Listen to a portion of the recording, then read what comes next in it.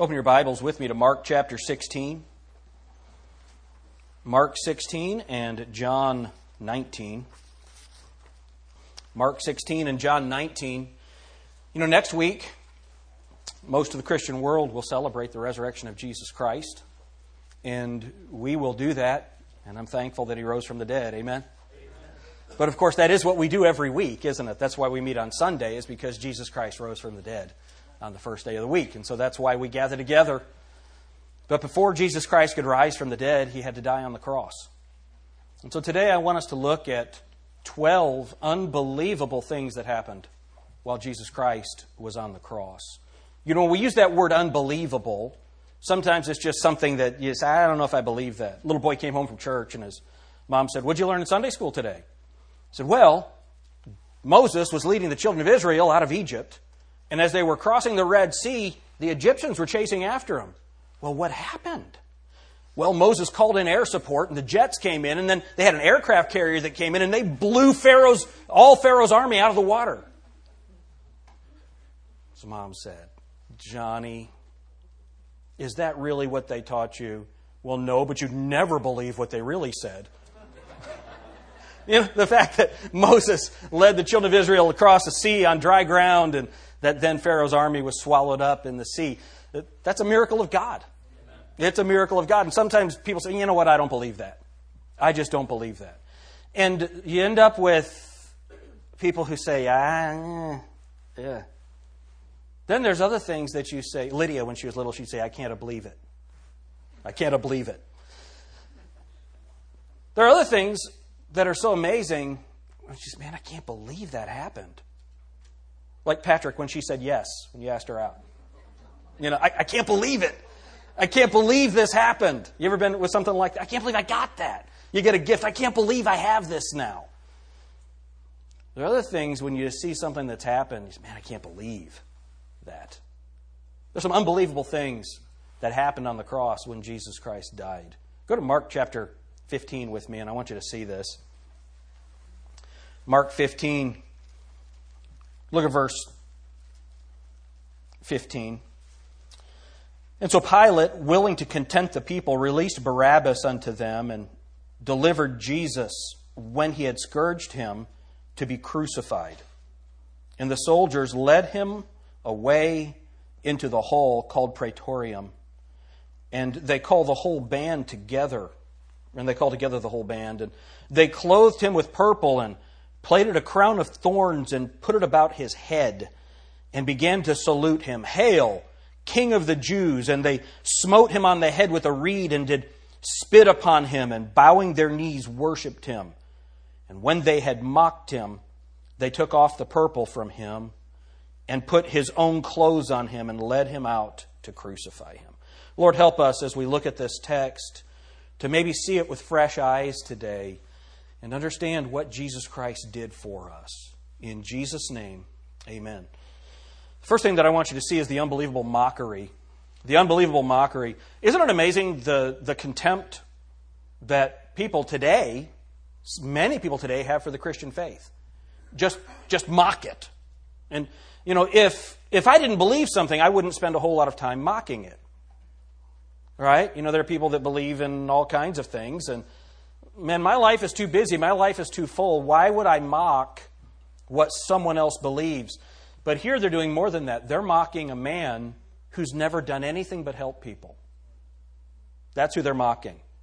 600 soldiers gather around Jesus Christ. They place a crown of thorns, that's thorns this big, and they pound it into his skull with sticks. And then they bow down before him. They put a robe of purple as if he's a king. And they just mock him. The unbelievable mockery.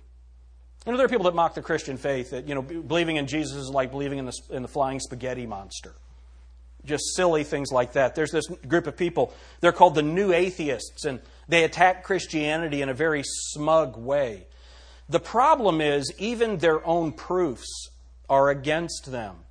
So those who don't believe in creation, they believe in the Big Bang. And according to physicists, and one Big Bang, I got a text from James Knox this past week that said, newsflash, Stephen Hawking converted. He believes in God today.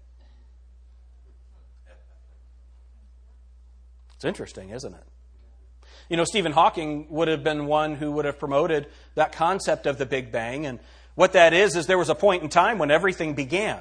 So there was a time when matter didn't exist, and there was a time when energy didn't exist, and there was a time when time didn't exist. And so that means that whatever started that must have been timeless, immaterial, powerful, volitional, would have to have a will, a choice to do it, incredibly powerful to be able to do it, right? Because it's logically impossible for matter to create itself. So according to the Big Bang, everything had a beginning. So there was a time when there was no time. There was a time when there was no matter. There was a time when there was nothing. And so whatever started it must be powerful, immaterial, timeless, volitional. I love it that the atheist has proven God for us. That's who God is. And that's who was on the cross.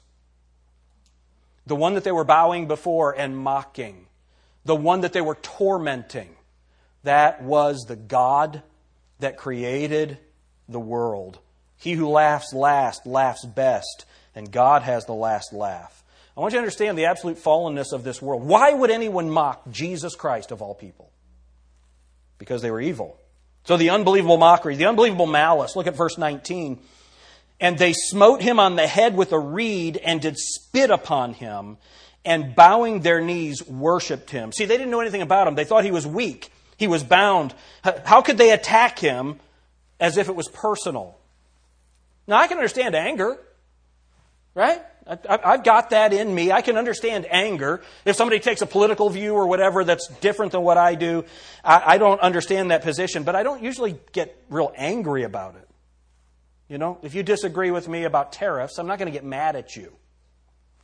You know, it's very interesting the things that people get angry about. But anger without reason, just crazy, what they're doing to Jesus Christ here, attack without cause, I don't understand that. So like the Las Vegas shooting or the Parkland shooting, when you see those things happen, how many of you, that's just hard for you to even comprehend? And I want you to think about something, what our world is doing. Our world wants emasculated, weak men. You understand that's who the Parkland shooter was? Because when you weaken someone so badly, and then they're mentally disturbed, 7 out of 9 of the latest shooters, there's no dad in the house. And so you have this world that is turned upside down. And you end up with somebody that acts out in a way that is completely horrible, and we stand back and we say, that's unbelievable. How in the world could someone do this? And then we look at those standing on the outside. How in the world could people stand there who have the ability to stop it? Stand there and not go in. How can that happen? It's unbelievable to us, isn't it? And we look at what happened to Jesus Christ here, and we're saying they're just beating him and they're mocking him. And I don't understand that until I consider what the Bible says about the basic nature of human beings. You know, this is another evidence that the Bible is true. The Word of God is the best descriptor of human nature. The Bible says in Jeremiah 17:9, the heart is deceitful above all things and desperately wicked. Who can know it? Experts say human beings are basically good and society or lack of education or necessity makes them evil. Isn't that what the world says? They're basically good. The reason they do this, we need education. The reason people kill is we need education. No, what you end up with is an educated murderer. The most diabolical people that have ever lived were highly educated. Now, we're for education. But education is not the cure. Anyone who builds an educational philosophy on the goodness of man is simply in store for a major failure. But you know, the thing that I'm shocked at the most is not what other people do, it's what I do. That's, as a believer, as a person who loves Jesus Christ, and I look at sometimes the way I think or the way that I want to behave. But I wouldn't be so shocked at my own sin if I didn't have such a high opinion of myself. You see, the reason that Jesus Christ died on the cross is because we're sinners. The reason Jesus Christ allowed this to happen, the reason that Jesus Christ endured this mockery is because we can't save ourselves. We're sinners. He needed to do it for us. Then look at the unbelievable moment, verse 20. And when they had mocked him, they took off the purple from him and put his own clothes on him and led him out to crucify him. Can you imagine the king of the world, the creator of the world, the one who stepped out on the edge of nothing and spoke everything into existence, is now allowing himself to be led out? The one who created the trees is now being nailed to one. The one who created the elements, the one who created the materials to make the nails, is now being held to a tree with a nail. It's an unbelievable thing, the unbelievable moment. But then the unbelievable conscription. Look at verse 21. And they compel one Simon, a Cyrenian, who passed by coming out of the country, the father of Alexander and Rufus, to bear his cross. Can you imagine? You're just there, there's a public execution, and they pull you out of the crowd to participate in the execution. Can you imagine what that was like? And notice how he's identified the father of Alexander and Rufus. This means that the Christians knew who this was. In Romans chapter 16 and verse 13, Rufus is named there. So this man, it says he is, look at what it says again in verse 21, the end of the verse, the father of Alexander and Rufus to bear his cross. So Simon reluctantly picks up the cross, ready for this, and it became his salvation. You see, his family became followers of Christ, and there's no evidence that he was a follower of Christ before this. You know, there are a lot of people in this room today who've been handed a cross they didn't expect. The teenager dragged kicking and screaming to church who finds the Savior and a purpose for living. Do you know that everybody has to have a purpose? If you don't have a purpose in life, man, that's the most meaningless existence. It leads to something called nihilism. There's just no reason for anything. There's no purpose for anything. There's nothing more nihilistic than a shooter at a school. Nothing has value. My life doesn't have purpose. Their lives don't have purpose. Let's just end it all. Nihilism. No purpose. The husband who came to church to please his wife and finds tears running down his face and he doesn't know why. The wife who thought everyone else needed the message until it finally hits home for her. See, Simon was just hanging around and a soldier said, "Hey, you, take this cross." And the cross he didn't want became his salvation. Now listen, I'm not saying carrying a piece of wood up a tree will save you. What I'm saying is Jesus Christ saved him. And he came face to face with him. Then I want you to see the unbelievable refusal. Look at verse 23. And they gave him, well, might as well read verse 22. And they bring him unto the place Golgotha, which is being interpreted, the place of the skull. Man, I've been there, and it's an amazing thing to see. And what's wild is now it's a bus parking lot. And you stand there and you can see the skull and you can see where Jesus Christ was crucified. And people just don't care. It's just a parking lot. It's just there. But look at this unbelievable refusal in verse 23.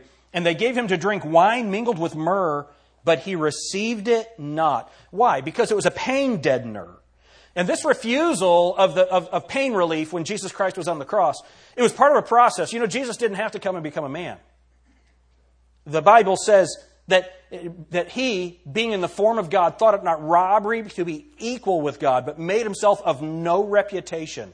He laid aside his glory. He laid aside that beauty. He laid aside the honor that he was due, and he became like one of us. Then he lived. He lived in a primitive culture. And he lived as a carpenter. And he endured pain, and he endured suffering. He endured the reproach of the world. He could have made it easy all along, but he didn't. He didn't do it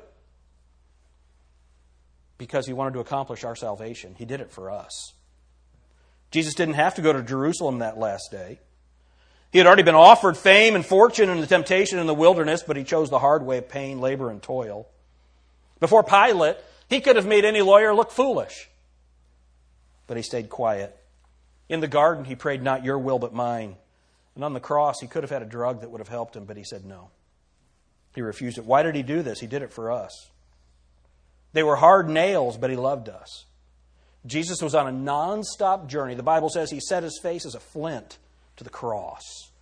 He had a purpose. He came for you and for me. His purpose was to suffer and die on the cross and to pay for our sin. That's what he was doing.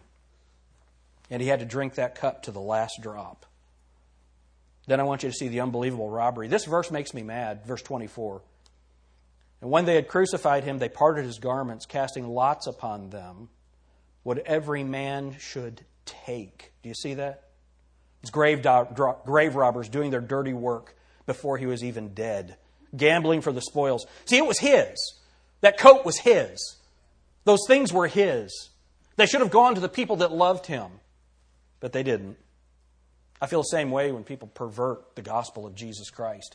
The thing that Jesus Christ did to pay for our sin, the only thing that could accomplish our sin was his suffering on the cross.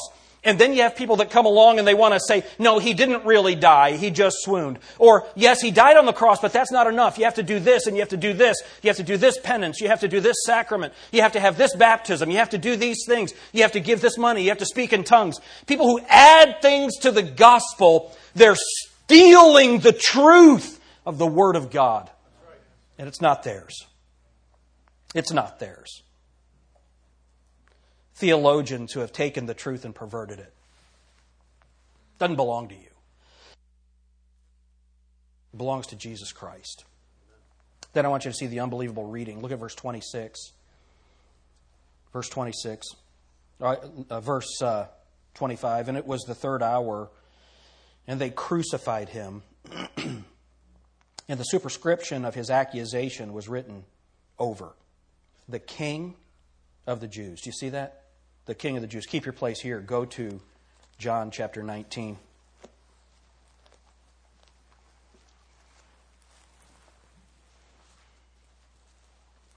Look at verse 20 or verse 19.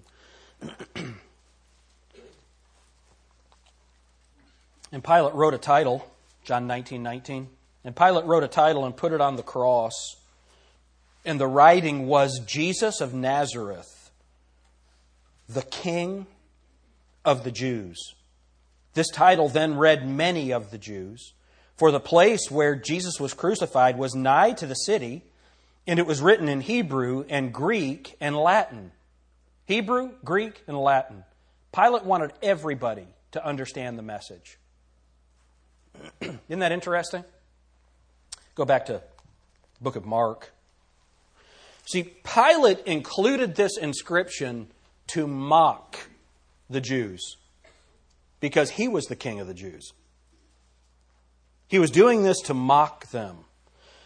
God used Pilate's foolhardiness to proclaim a truth to the entire world. Jesus Christ is King. Amen? Jesus Christ is King. Even when his sovereignty is not recognized, he's King. The problem is that Jesus doesn't rule from an earthly throne like they wanted him to. But there's something you need to understand. You can't separate Jesus Christ's saviorship from his lordship. He's supposed to be on the throne of your life. He's supposed to be on the throne of your life. You know, it's interesting. You know, there are people that don't believe this ever happened. Muslims don't believe Jesus Christ died on the cross. There are some today, smug people, that think that they know more. And they deny. There are people, there are atheists, well, even Google recently. Well, if you type in Jesus, it said a mythical figure. Have you heard of BC and AD? All of human history changed. You know, people say, well, not in China. Oh, yeah? It changed the whole world. You've got to take your brain out and play with it to believe that Jesus Christ never lived. He's a historical figure. The unbelievable reading. He's the King of the world, and he wants to rule your life. I've got some bad news and some good news. The bad news is that everybody is going to bow before Jesus Christ. You know your atheism isn't going to protect you from that moment? Did you know that your false religion isn't going to protect you from that moment? You see, because he is Lord. Whether you like it or not, he's Lord. He's heaven's Lord. He's earth's Lord. He's the tadpole's Lord. He's every animal's Lord. He's the Lord of the world. He is God. That's who he is. And your rejection of that doesn't proclaim your intelligence. It proclaims your ignorance and your horrible need for a Savior. You understand the most brilliant people that have ever lived were Christians. And there have been some amazingly brilliant people that have died and have gone to a Christless eternity because they thought they were too smart for God. You see, the cross was real. Jesus Christ died because we need it. Jesus Christ died because I'm a sinner. That's why He died on the cross. So good news. The bad news is you're going to bow. The good news is you can do it willingly right now. You can do it willingly. Then look at the unbelievable company, verse 27. And with Him they crucified two thieves, the one on the right hand and the other on the left. And the scripture was fulfilled, which saith, and He was numbered with the transgressors. And they that passed by railed on Him, wagging their heads and saying, Ah, thou that destroyest the temple and buildest it in 3 days, save thyself and come down from the cross. Again, the mockery. But look at this unbelievable company. The best person who ever lived is dying between two of the worst. They're not petty criminals. They're probably cohorts of Barabbas, and they're supposed to die with him now, and Jesus is in his place. Why couldn't they give Jesus an honorable death like they gave Socrates? Why did they have to mock Him and ridicule Him? Because Satan hates God. Jesus still resides with a bunch of sinners, and that's why He's here with us. The Bible says Christ didn't die for the godly, but for the ungodly. But God commended His love toward us, and that while we were yet sinners, Christ died for us. It's such an important thing for us to understand. We need Him. We need Him before we're saved. We need Him after we're saved. And we'll need Him throughout all eternity. He's our Savior. We need Him because we are sinners. It's unbelievable that the thieves in their last moments of life, that one of them should revile the one that's their only hope for heaven. The prospect of one's death usually has the result of drawing that person to God, like they're cramming for finals. The thief asking Christ to save him would seem to be normal. But here's a principle. You die the way that you live. If you're here and you think that you're going to turn to Christ someday, you may never have that opportunity. And the simple fact is, you will keep going away from God until you die, and you end up in a Christless eternity. When Jesus Christ paid all of this for you,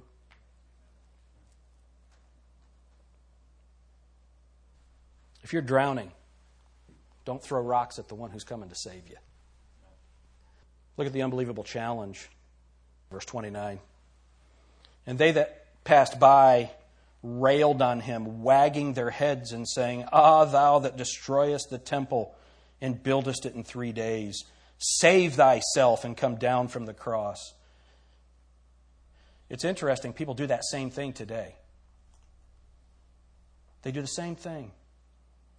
There are people today that this concept of Jesus Christ on the cross, they just mock it as if it doesn't matter. A gorilla can be shot because a kid falls in the pen, and the whole world mourns. And when you have the God of the world who came and lived a sinless life and suffered torture on the cross, there are people that just don't care. The chief priests, look at verse 31. Likewise also the chief priests, mocking, said among themselves with the scribes, He saved others, Himself He cannot save. Let Christ, the King of Israel, descend now from the cross, that we may see and believe. And they that were crucified with Him reviled Him. These chief priests, smug in their garments of complacency and self-esteemed, robed in their legalistic phylacteries and fringes, members of the priesthood watched Him there. They watched in bitterness the work of their sour hatred and vengeance. Jesus had questioned their authority and criticized their adding to God's law and their petty rituals and vain ceremonies. What they did not know, because of their incredible spiritual blindness, was that they, as priests, were seeing that day the great high priest making Himself a sacrifice of Himself. By that sacrifice, He was making full, perfect, and sufficient atonement for the sins of the whole world. To this moment, all the blood on Jewish altars shed had like a crimson carpet marked the way. And all the smoke of all the sacrificial fires since Abel's crude altar at the gate of Eden gathered in a cloud, which in his dying hour shut him from the sight of God and men. I want you to see the unbelievable response of creation. Look at what it says in verse 33. And when the 6th hour was come, there was darkness over the whole land until the 9th hour. There was darkness over the whole land until the 9th hour. What is this? What's going on? Creation reflects the Creator. When Jesus Christ died, the Creator of the world was hanging on a cross in our place, and the tears of creation were shed for His death. Don't be a pantheist and worship the earth, but understand when you see nature to remember Him. The Bible says, if we don't praise Him, the rocks would cry out. The world responds to the Creator because it is His creation. Then I want you to see the unbelievable cry. Look at verse 34. And at the 9th hour, Jesus cried with a loud voice, saying, Eloi, Eloi, lama sabachthani, which is, being interpreted, my God, why hast thou forsaken me? You know, this is all repeated in Psalm chapter 22. Those who deny the Scriptures 700 years before this happened, the psalmist prophesied exactly what everyone in the situation would say. 700 years ahead of time, they said that these people would say these things. Do you think that those people that were mocking Jesus were trying to fulfill Scripture? No, of course not. When I consider the death of Jesus, this is the thing that affects me the most. This horrible loneliness. Remember that God the Father, God the Son, God the Holy Spirit are co-equal, co-eternal, co-existent. They've been together for eternity. Jesus Christ is on the cross, and we don't understand exactly what was happening. He may have just been quoting the Scripture, but we know that He was alone. He was alone, paying for the sin of all mankind. From the wilderness to the garden to the cross, Jesus had been completely connected to the Father. He was sustained, loved, comforted, empowered, cared for, understood, and accepted. The Father had bound up His broken heart and dried His tears. On the cross, Jesus was completely, fully, and frighteningly alone. You know, people who have lost a loved one can understand that loneliness. When Queen Victoria's husband died, she said, now there's no one to call me Victoria. When JFK was shot, JFK Jr. walked up to a reporter and said, are you a daddy? He said, yes. He said, well, then will you throw me up in the air? That loneliness, it's unbelievable. Why did He experience it? The Bible says in 2 Corinthians 5:21, He who knew no sin was made to be sin for us, that we might be made the righteousness of God in Him. See, whether you believe in God or not, whether you believe in His substitutionary death on the cross, you need to understand He did it for you. He did it for you. He did it for me. See, reconciliation is accomplished by the work of substitution. Hebrews 7:26 says, for such an high priest became us, who is holy, harmless, undefiled, separate from sinners, and made higher than the heavens. God made Jesus Christ sin. Now, positive confession people like Kenneth Copeland, he said when Jesus was on the cross, He became a sinner. Of course, that's blasphemous. Kenneth Copeland said on the cross, He became a sinner and had to go to hell for 3 days to pay for His sin.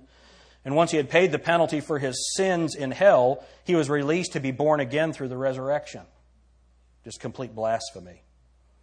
If He had become a sinner on the cross, then He would have perished. But what happened on the cross is God treated Jesus the way I deserve to be treated. So He can treat me the way Jesus deserves to be treated.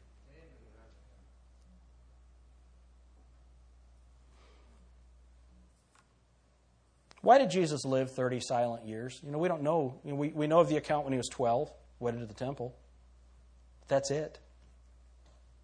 Why did He live 30 silent years?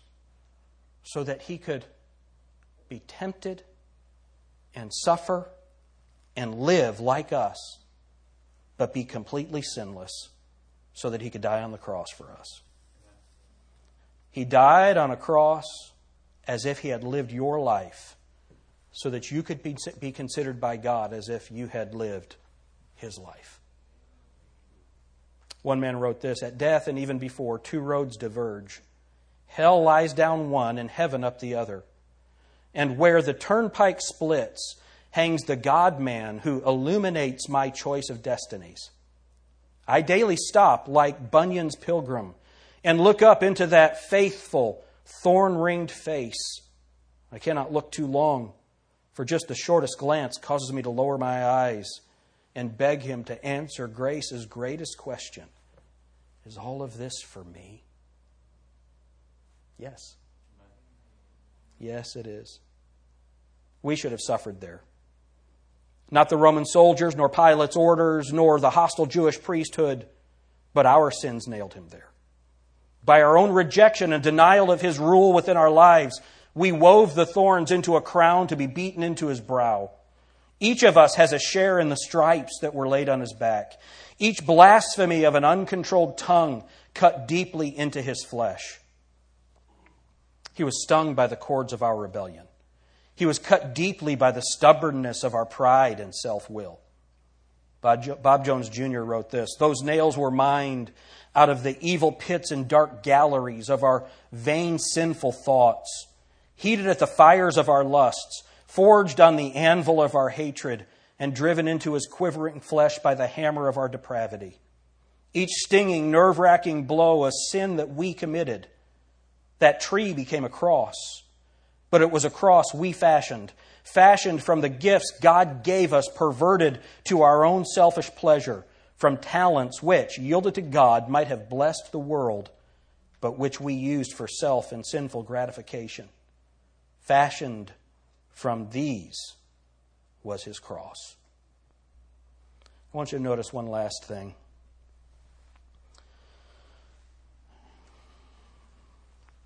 Look at what it says. Verse 34, "And at the 9th hour, Jesus cried with a loud voice, saying, Eloi, Eloi, lama sabachthani, which is, being interpreted, my God, why hast thou forsaken me? And some of them that stood by, when they heard it, said, Behold, he calleth Elias. And one ran and filled a sponge full of vinegar and put it on a reed and gave him to drink, saying, Let alone. Let us see whether Elias will come to take him down. And Jesus cried with a loud voice and gave up the ghost.